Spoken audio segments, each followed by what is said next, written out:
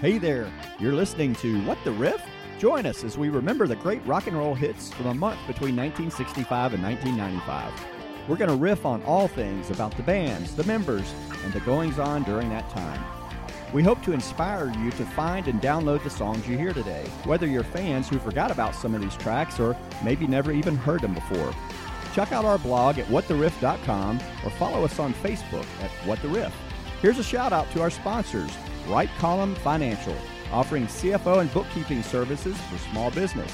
Stanton Electric, a commercial electrical specialist, and Marbury Creative Group, a brand development agency that helps companies tell it better. So let's turn up the volume and enjoy this episode of What the Riff?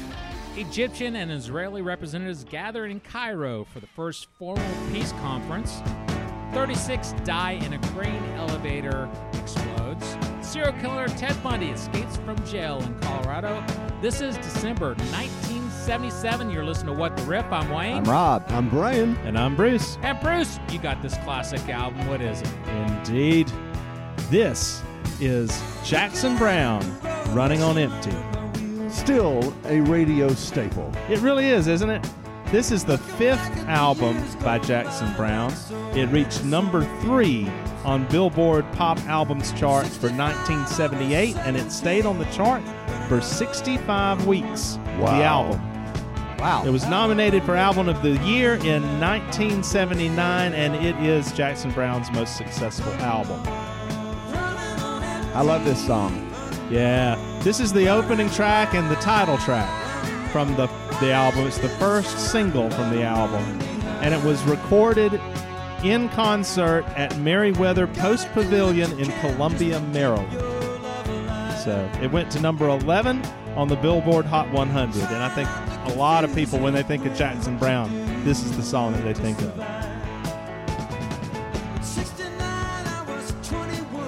The song, what do you think of? What do you think about with Running on Empty? When you're thinking of this song, what does it make you think? I mean, of? I think about literally just trying to get the most out of your gas, Yeah. in your car, and it's like I know what else it means. How about you, Brian? Well, I think every time I hear this song, it just I think about bands that just give so much all the time, and it's a long tour, and the only way they keep them going is by the energy that they get from the crowd. They're just running on empty. Mm-hmm. And my thought is you gave it all and you have nothing left. Yeah. And now you're about ready to fall down. Yeah. You've given it all. It's like a running a road race. At the end, you just want to fall down at the end of the finish line. It makes me think. It feels midlife crisis-ish to me. Definitely. The idea of that you're all running around and you're running out of energy, that kind of thing. It was actually inspired by Jackson Browne driving to the studio to make The Pretender. He lived only a few blocks from the studio, and so he would not fill up his car, and so he was constantly, literally running on empty. So I was right. Yeah. Well, back in the day, if I remember, in that time, it was probably before the gas crisis. Gas was probably about 69 cents a gallon. It was pretty It was cheap. smack dab in the but it was 77. This was pretty close to that time. Well, 79's when the big crisis, when we were embargoed. right. There was no gas out there, and it zoomed up over $1 a gallon. Do you remember the gas stations and the real difficulty that they had at that time? I stood in line. Or I actually waited. I just got my driver's license. Yeah. So my dad had no problem saying, hey, you want to go, when there was low gas, I'd sit for an hour or more waiting to get 8 gallons only. Yeah. Did you have beer and cigarettes to keep you busy while you waited? Well, I mean, not even me. odd numbers on your tag was the way you were able to get gas. Do you recall, though, that they had to change the gas pumps because they did not have the dollar digit? Yes. I remember that I do. as a kid. Yep. That they just hadn't thought that gasoline would be, over 99 It cents. was that little bit. Oh, yeah, it had like spinning wheels, sort of like a slot machine. Yep.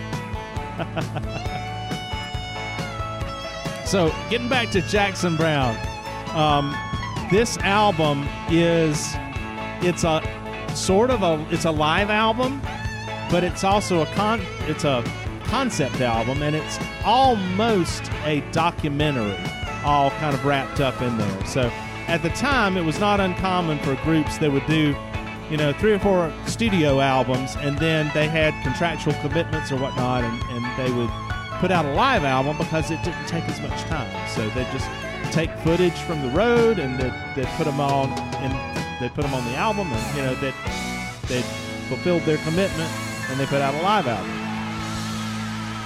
This one was done a little differently. First off, there is not a song on this album that had previously been on a studio album. I was going to ask that because I don't remember any of these songs beforehand. But That's yeah. right. That's right. So that's one of the things. It revolves, I said it was a concept album too.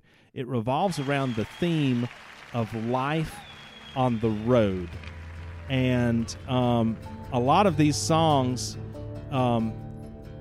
first off, like I said, the tracks had not been previously recorded. And like this song, this was not recorded on the stage.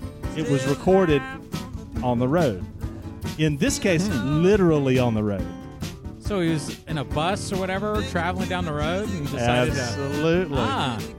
So some of the songs, they were recorded backstage, or they were recorded in hotel rooms. One of them is listed as recorded in room 310, Cross Keys Inn, and another is recorded in the big rehearsal room at the Saratoga Performing Arts Center. Damn, that sounds like it could be What the Riff. Absolutely. Really? The sound engineer had to be just pulling his hair out on this, because you got all these mics you got to set up, and you got to get the sound right, and here you are, you got noise in the background, you got a train going by, you got whatever else. Just to let you know, folks, we're next to a train track, so if you hear one go by every once in a while, that's what happens. Listen to the background here.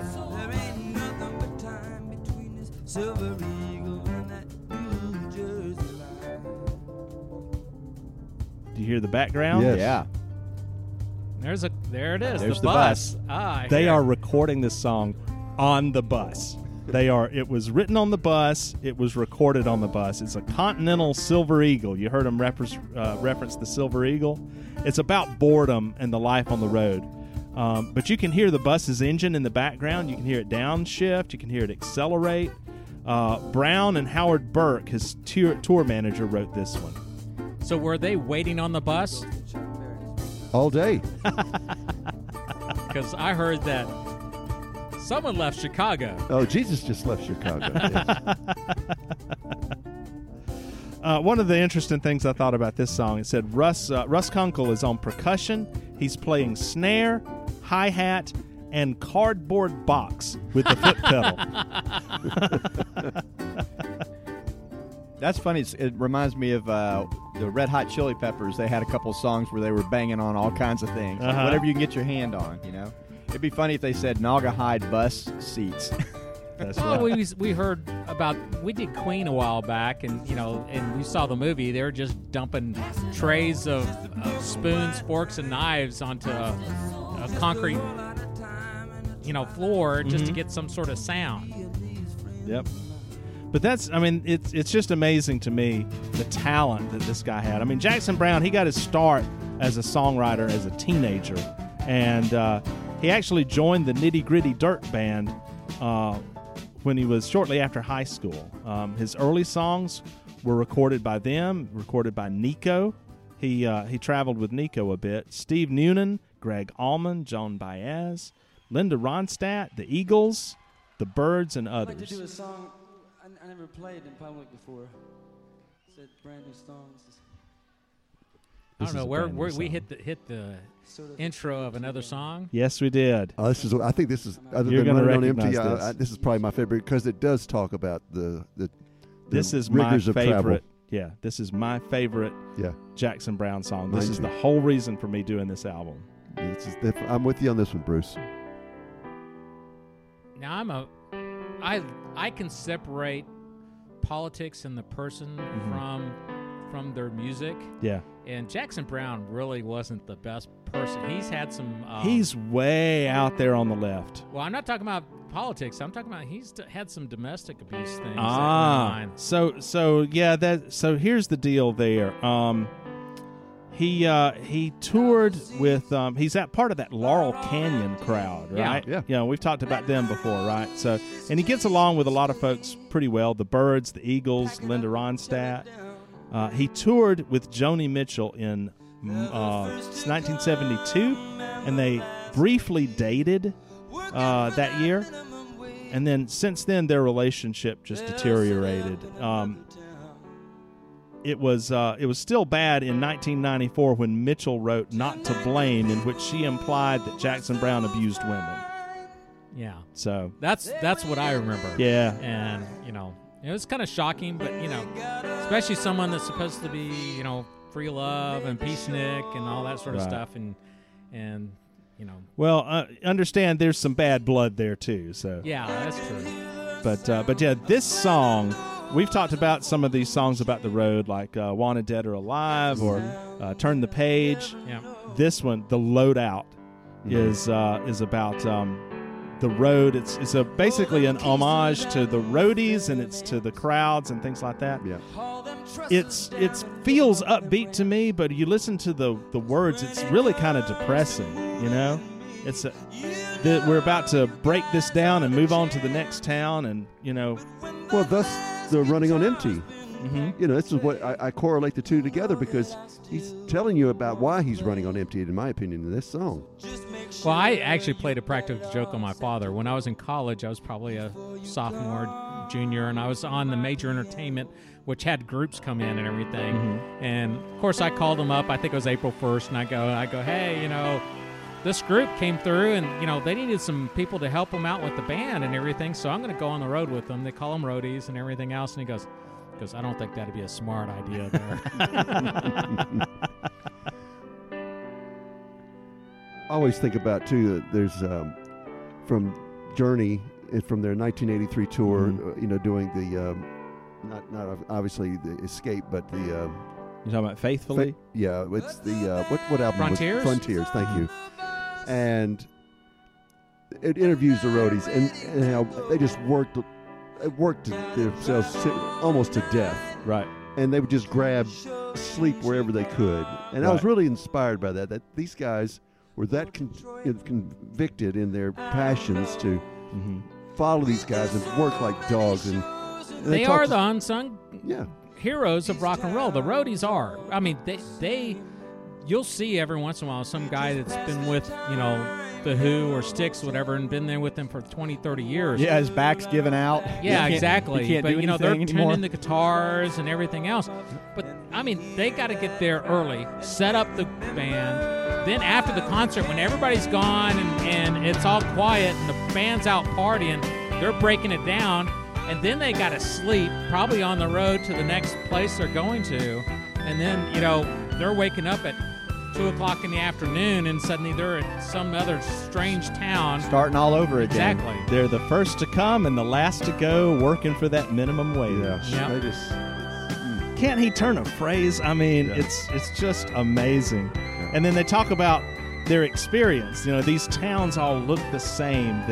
We just spend our time in hotel rooms and wandering around backstage until it's time to be on the stage. Well, I've heard Don Henley say on several occasions that rock and roll is not as glamorous as you think, because a lot of it is hurry up and wait. Yeah. And that's why Joe Walsh would go tear up rooms, or all the rock musicians would tear up rooms just because they were just bored out of their minds. I can tell you that from a advertising agency perspective. If we've got a shoot, I'm so excited. We're filming a commercial, but the amount of work it takes to set up and get everybody, your son Andrew's dealing with that, Bruce, but, it's like there's so much, there's a lot of hurry up and wait.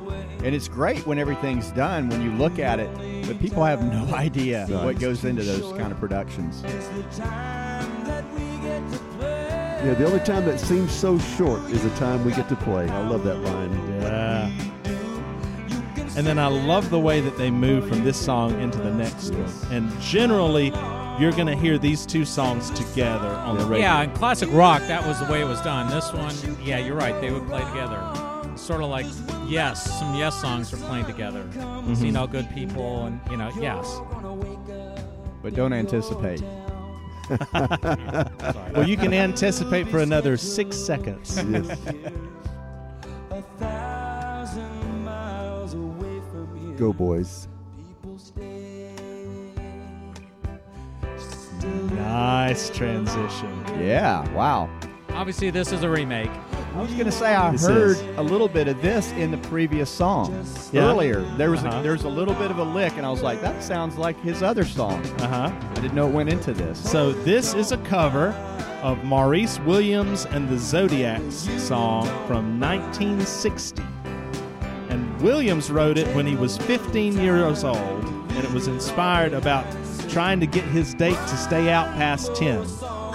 And he says, and if your mama don't mind and your daddy don't mind, and this version is if the producer don't mind and the roadies don't mind. Now, we all had kids growing up. What was I always had a certain time kids had to come in.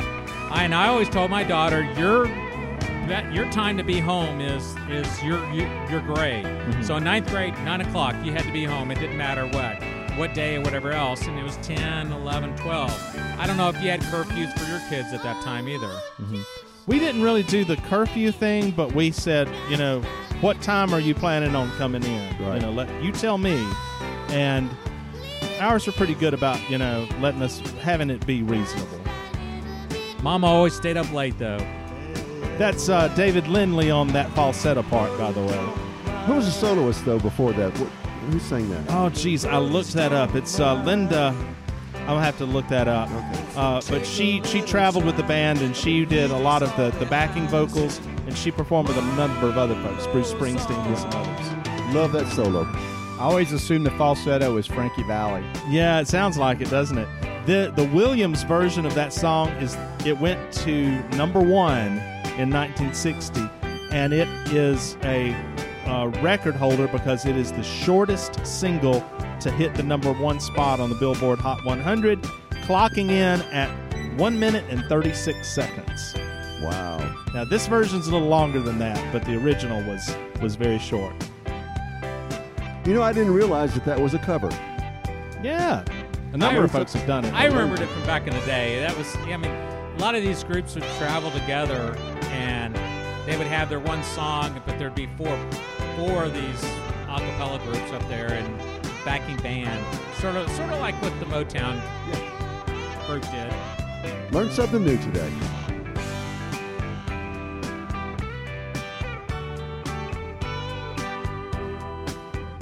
These seem like very seasoned, talented musicians. Oh yeah, absolutely. It was Rosemary Butler Okay. is the female lead on this Thank song. Yeah, It's like Jackson. where this is an album that was live that did not have any previous songs, because it was exactly Isn't that opposite than amazing? everything else was going on. Yeah. 'Cause, you had Frampton Comes Alive, you had Kiss Alive, you had all these live albums coming out, and here's this one that's not a greatest hits. Mm-hmm. Well, thanks, Bruce. That was a lot of fun. And now we're moving on to our entertainment track from Wright Collin Financial. I don't know if Mike at Wright Collin necessarily would choose this song, but I like it. I am wearing my platform shoes, though, guys. I Yes, have to- sir. There is a reason for going in the disco direction, though. But Yeah. December 1977, disco was at its height. And why was that, Wayne? And this little movie called Saturday Night Fever, starring who? John Travolta. It hit big time. And for the next year, you had nothing but disco on the radio. This Before- really propelled Travolta's career into the stratosphere, No too. doubt. And it also caused really a backlash from people. It was just too much of that music, and everybody's going, no, rock and roll.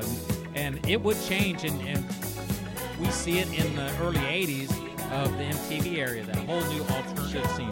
But there were rockers, we've discussed them in 78, that everybody just kind of went, okay, we're going to listen to these, you guys can listen to that stuff. It's sort of like a guilty pleasure now, isn't it?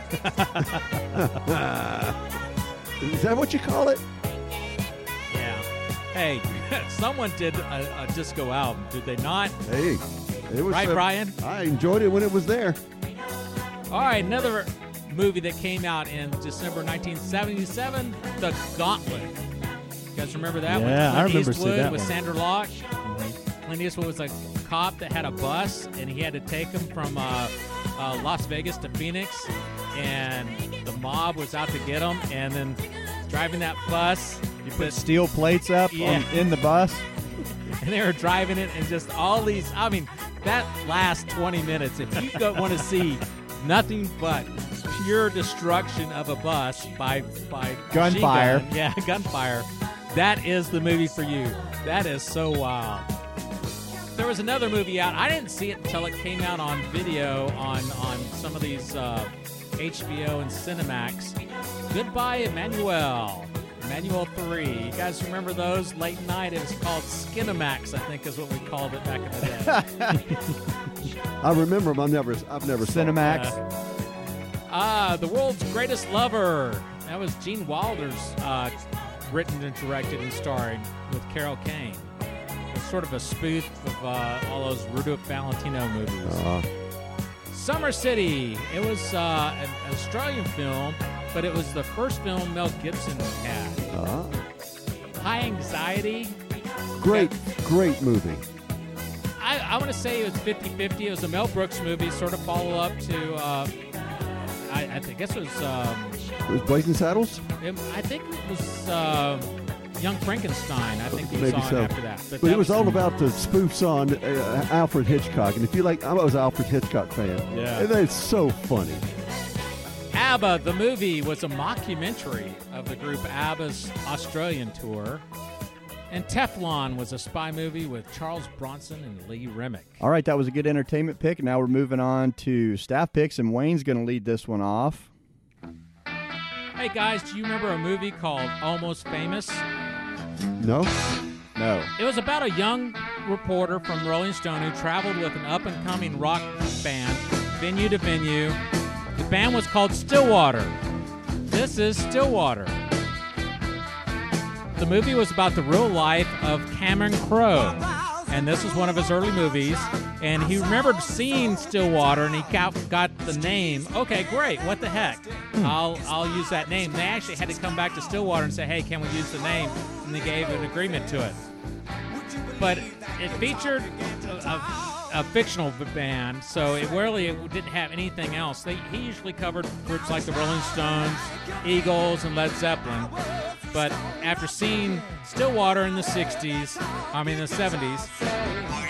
he...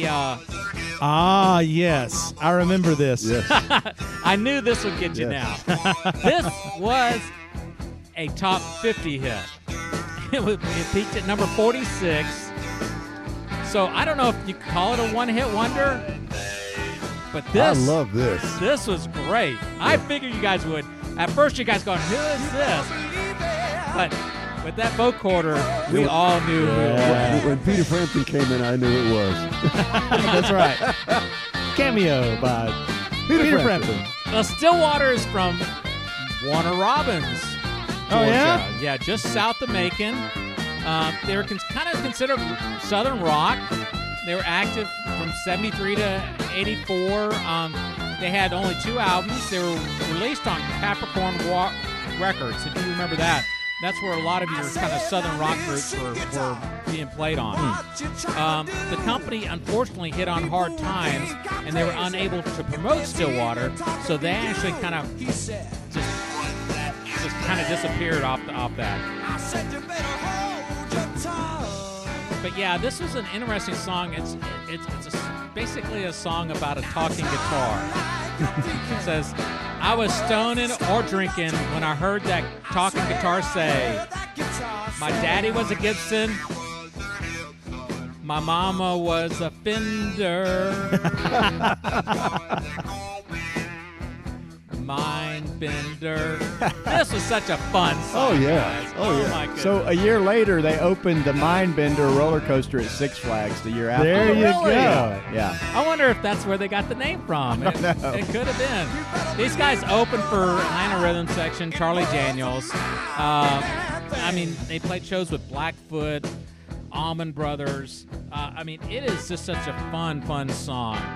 And this is one where I go, guys, this would disappear if we didn't bring this back up. Because this song, once I heard that vocoder, I went, heck yeah. Well, and just as a public service announcement, if you have a guitar that starts talking to you, you probably need to cut back on the sauce. Just a little bit. Maybe I need to just get totally wasted and get on a guitar and see if it'll talk back to me. I don't know. That'll be later today, since we record this Saturday mornings. And we're going to a beer festival this afternoon, aren't we, Rob? Swanee Beer Fest. Oh, yeah. Maybe we should do a What the Riff episode after that and see how far we get. That's right. It'll be quite different. Stillwater still plays. I don't know if they still do, but as of the early 2000s, they were playing in Macon a Christmas show, and a host of other friends for different rock groups would come in and just have a good old fun time. But yeah, Macon's a good destination. I think Capricorn Records now has a studio / history museum. If you want to come rock and roll, go down there, go see some Allman Brothers, go visit. I guess Dwayne Allman's graves there. Very nice. All right, now I'm going to get into my staff pick. What you got, Rob? Well, you may not recognize it yet, but you're going to in just a minute. Oh, I love this song. Are you kidding me? It's got a little Latin feel here.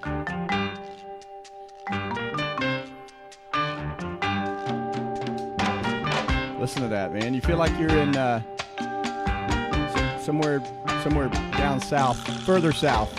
I see a Bond girl, sneaking through the hotel room. Well, you know who originally recorded this song, right? You remember? The Zombies? Yes, the Zombies, Rod Argent. It made it to number 2 on the Billboard 100 in December of 1964. And here we are in December of 1977. And this is Santana. And this is a great version. I have to say, it's tough to beat the Zombies version. I mean, because that is so virtual and just very emotional. Yeah. This one is so smooth. I mean, isn't that what Santana does? Yeah. He makes everything just cool and smooth. This is from their 1977 album Moonflower, and it made it to number 27 in the U.S., and it was on the charts for about 14 weeks.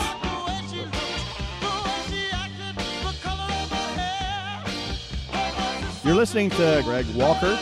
He's the lead vocalist, and I just thought it had a neat feel to it. So listen to the band going there. Santana started in San Francisco in 1966, so they'd already been around for 11 years by this point. Yeah, we did an album of theirs early on. I think it was their first album, so if anybody wants to do a Braxis, hey, it's probably been 2 years since we did a Wayne, Santana song. You covered their debut album, Santana, in episode number 134. We did that in December of 2020. And as we mentioned before, there was 2 artists that were in the early band with Santana. It was a musician called Greg Raleigh, who played keyboards, and Neil Sean. Do you remember those 2 names? I do indeed. That name sounds familiar. I don't know. They probably took a walk or a journey That's somewhere, what didn't they? they journeyed away. Yeah. Carlos Santana is the guitarist and the songwriter. It's kind of interesting to me that you usually think about if the name of the band is probably the lead singer, the front man. And, I mean, Elvin Bishop. You know, Elvin Bishop's not the singer. He's the guitarist. So. Oh, Jay Giles Band. True. Yeah. It's amazing, though, when you think about how Santana has done this, because he has wound up reinventing himself several times by using different lead vocals. Yeah. But you still have that Santana feel that's the same throughout. Mm-hmm. This was funny to me. I was looking through the information, and to your point, Bruce, he changed band members a lot. How many past members do you think there are on the list of Santana? Oh, geez. Like, I'm going to say 20. Okay. No, there's more than that. No. Yeah, I would say His 30. daughter's now playing drums for him. How many do you think? Over 100. No, it's 70. 70. Wow. Different people over the years. And I love this. Apparently, he was told by a concert promoter that they would not make it playing Latin-infused rock and suggested that Carlos keep his day job as a dishwasher. Guess he proved him wrong. I guess he's saying, now hold my beer. Yeah, exactly. Yeah. All right, good. Well, I hope you enjoyed that. That's And a now fun we're moving right along, and Brian is bringing us one of his favorites. I know you already recognize the bass chord. They bring in the rest of the music. From Down Under, So help me, who is this again? this would be the Little River Band. You got to dig the harmonies that this band Oh, has. man, yes. This is, of course, Help Is On Its Way. It's actually released in April of 1977, but it peaked later in the year. It actually got up to number 1 in the Australian charts, but it went up That to makes number 14 in the Billboard Top 100. I want to say on this album, there's probably like 4 or 5 hits that came off this Yep. album, because I know I probably did. I went Cool Change on this. Yeah. So Diamantina Cocktail is the name of the album. Lady was another one. Lonesome Loser. I'm trying to yeah. go down the list. There's quite a few This songs. is one of those groups that the greatest hits Yes. album is fantastic. And I do own a copy. I'm sure you do too. And Unfortunately, if you go out and see them now, you're not seeing a single person that belonged to that group during that heyday in the 70s. Ghost Band. 100% Ghost Band. but how do they carry the name then? Because everybody quits, and suddenly somebody else comes in, and the last person in was from, or the oldest person that's in that group was from 1982. Okay. And so when everybody else sort of filtered off, said, hey, we're going to go do something else, I'm going to retire, that guy kept the name, and he still has it. And I don't even think there's anybody from Australia in the group. You and I went back, 2010? Oh, it was a long time ago. Yeah, Yeah, we had you- a great time. Yeah, They big were crowd there. Big crowd, but once again, it was a cover band. Yeah. It was a glorified cover band. Yeah. Well, this, of course, at the Australian 1977 King of Pop Awards, the song won Australian Record of the Year. Sure did. That guitar sounds a little like Queen to me there. Yeah, the paired Yeah. strings. Strings on it, yeah. Yep. And of course, Cashbox Magazine, according to Wikipedia, the source of all truth and knowledge, said that using classic chord progressions, this pop group from Australia builds carefully detailed arrangements that showcase a tight vocal blend and bright guitar melodies. A strong sense of the dramatic build-up geared for top 40 play. You know, I would also say that for some reason the lead vocals here sound to me a little bit like maybe Peter Frampton or something like that. It has a little bit, just makes me think of that. Well, another group very similar, Pablo Cruz. Oh yeah. You know, they have very similar songs like this. Yep. but Upbeat. I don't know. It makes me feel happy. These are fun pop songs. Yeah. This could also be a gospel song. It That- could. That beat in the background. Uh-huh. Hold on, help is on its way. They'll definitely remember this song. Of course, they still play it on the radio today. If you listen long enough, they'll play it. But yeah, like to your point, Bruce, the greatest hits album is just gold. I mean, it's just one of we wore that thing out. Not a bad song on it. Yeah, go and listen to Little River Band. Really, they are fun songs. There's some really good older songs too in that. They are very talented. Nothing disparaging about it, but I mean, you can go see them in concert now, but really go back and listen to this older music. Little yacht rock-ish. Now, our Yeah. final staff pick goes back to the man who started it all today. Bruce has a song that I really wish I had picked. He got to it first. I put this on the charts months ago. And I was almost going to pick it too. I saw it on the charts, and I go, oh, look, and then of course, Bruce had it. And I'll talk why I wanted to do that in a minute. Little smooth, little blue-eyed soul, little yacht rock. Yeah, I was supposed to say, speaking of yacht rock, we kind of Almost closing. like Seals and Croft. Little Yeah, bit, We're little bit. cruising. So this is a group called Player. It was a British-American rock band, and if you don't recognize the song yet, it is Baby Come Back. Oh, yeah. Not Baby's Got Back, but Baby Come Back. That's Peter Beckett on lead vocals and guitar. J.C. Crowley is on piano and backing vocals. Ron Moss is on bass and backing vocals. And John Friesen is on percussion. And Beck and Crowley wrote this after two of the band members had broken up with their girlfriends. You know who could have done this really well? Who's that? Hall & Oates. Yes, they I could. remember thinking it was Hall & Oates when it It came sounds out. like I thought it was Hall & Oates too. But this harmony also reminds me of the song we just heard, Little River Band Yeah, type of Little harmony. River Yeah, you're Band. right, Brian. Wow, that's kind of an eerie similarity in it. Yeah. It's a great song. It feels upbeat, but it's really depressing. It's like, come back, please. It's off of their self-titled debut album, and they made a shift. They were scheduled to tour with Eric Clapton, and so they made a shift from that blue-eyed soul sound to a more rock-oriented sound with their next album, and their popularity kind of waned. I think they should have stuck in this feel. Well, they had another big hit off of this album, if I remember correctly. They had You're the Biggest Part of Me. No, Is that another that's album? not them. That's not them. No. I'm thinking somebody else. Different Okay. There are actually, it's interesting, you were talking about ghost bands. Yeah. There are two versions of Player today. In 2018, Ron Moss sued Peter Beckett over the rights to the trademark, and they settled with a court order stipulating that they both owned common rights to the Player name. So now each has to add their name to the front of the Player mark when they use it individually. So it would be Peter Beckett's Player or Ron Moss's Player. If they tour together, then they could just call themselves Player.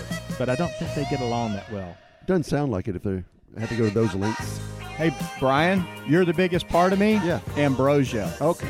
Thank you, Rob. Very similar, though, and I love that song, too. Yeah. The reason why I was going to pick this song is because there was a Christian rock group that would play in bands or as a band throughout high schools. Uh-huh. And they were called Freedom Jam. And I don't know if you know what they played. You know, this song. They played, obviously, Jackson Brown.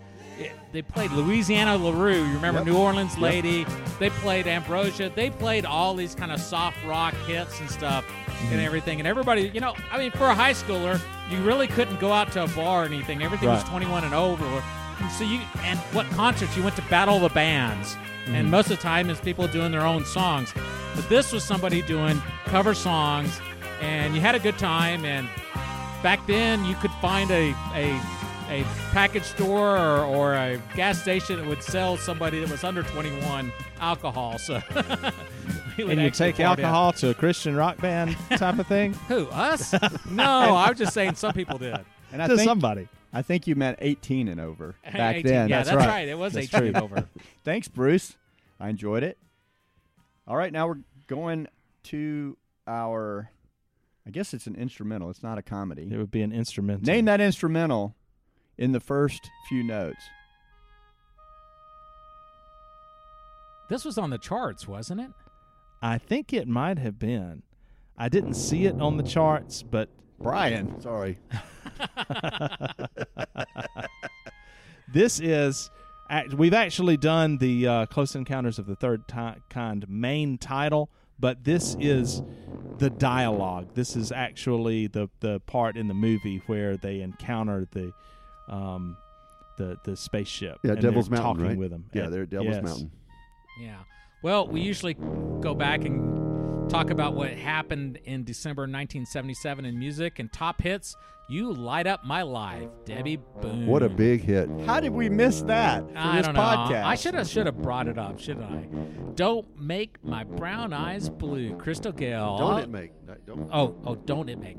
Yeah, I just remember her with her long hair going yeah. down to like her ankles or something. It was just, I thought it dragged the floor, but you're right. Maybe it's just Yeah. her ankles. How Deep Is Your Love, Bee Gees. This is before Saturday Night Fever, so they were already kind of hitting it big. Baby, What a Big Surprise, Chicago. Mm-hmm. And we talked about her. Linda Ronstadt had Blue Bayou.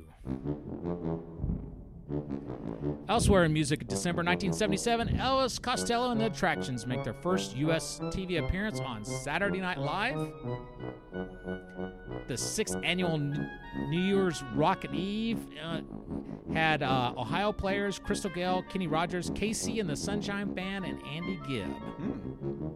Definitely a disco flavor. Yeah. A little late in the season to put an album out, but there was a few. Aerosmith had Draw the Line. Scorpions had Taken by Force. Of course, they hadn't really been the Scorpions we knew until the 80s. Al Green, the Bell album. ABBA the album. Joni Mitchell, we talked about her. Don Juan's Reckless Daughter. And finally, Eddie Money had Eddie Money out in December of 1977. Was that his debut album? I don't think so, but I'd have to go back and look. I didn't look that up. Well, you've been listening to What the Riff in December 1977. I'm Wayne. I'm Rob. I'm Brian. And I'm Bruce. We'll see you guys next time. Hope you enjoyed it. Thanks for listening to What the Riff? We hope you enjoyed the songs we had on tap today.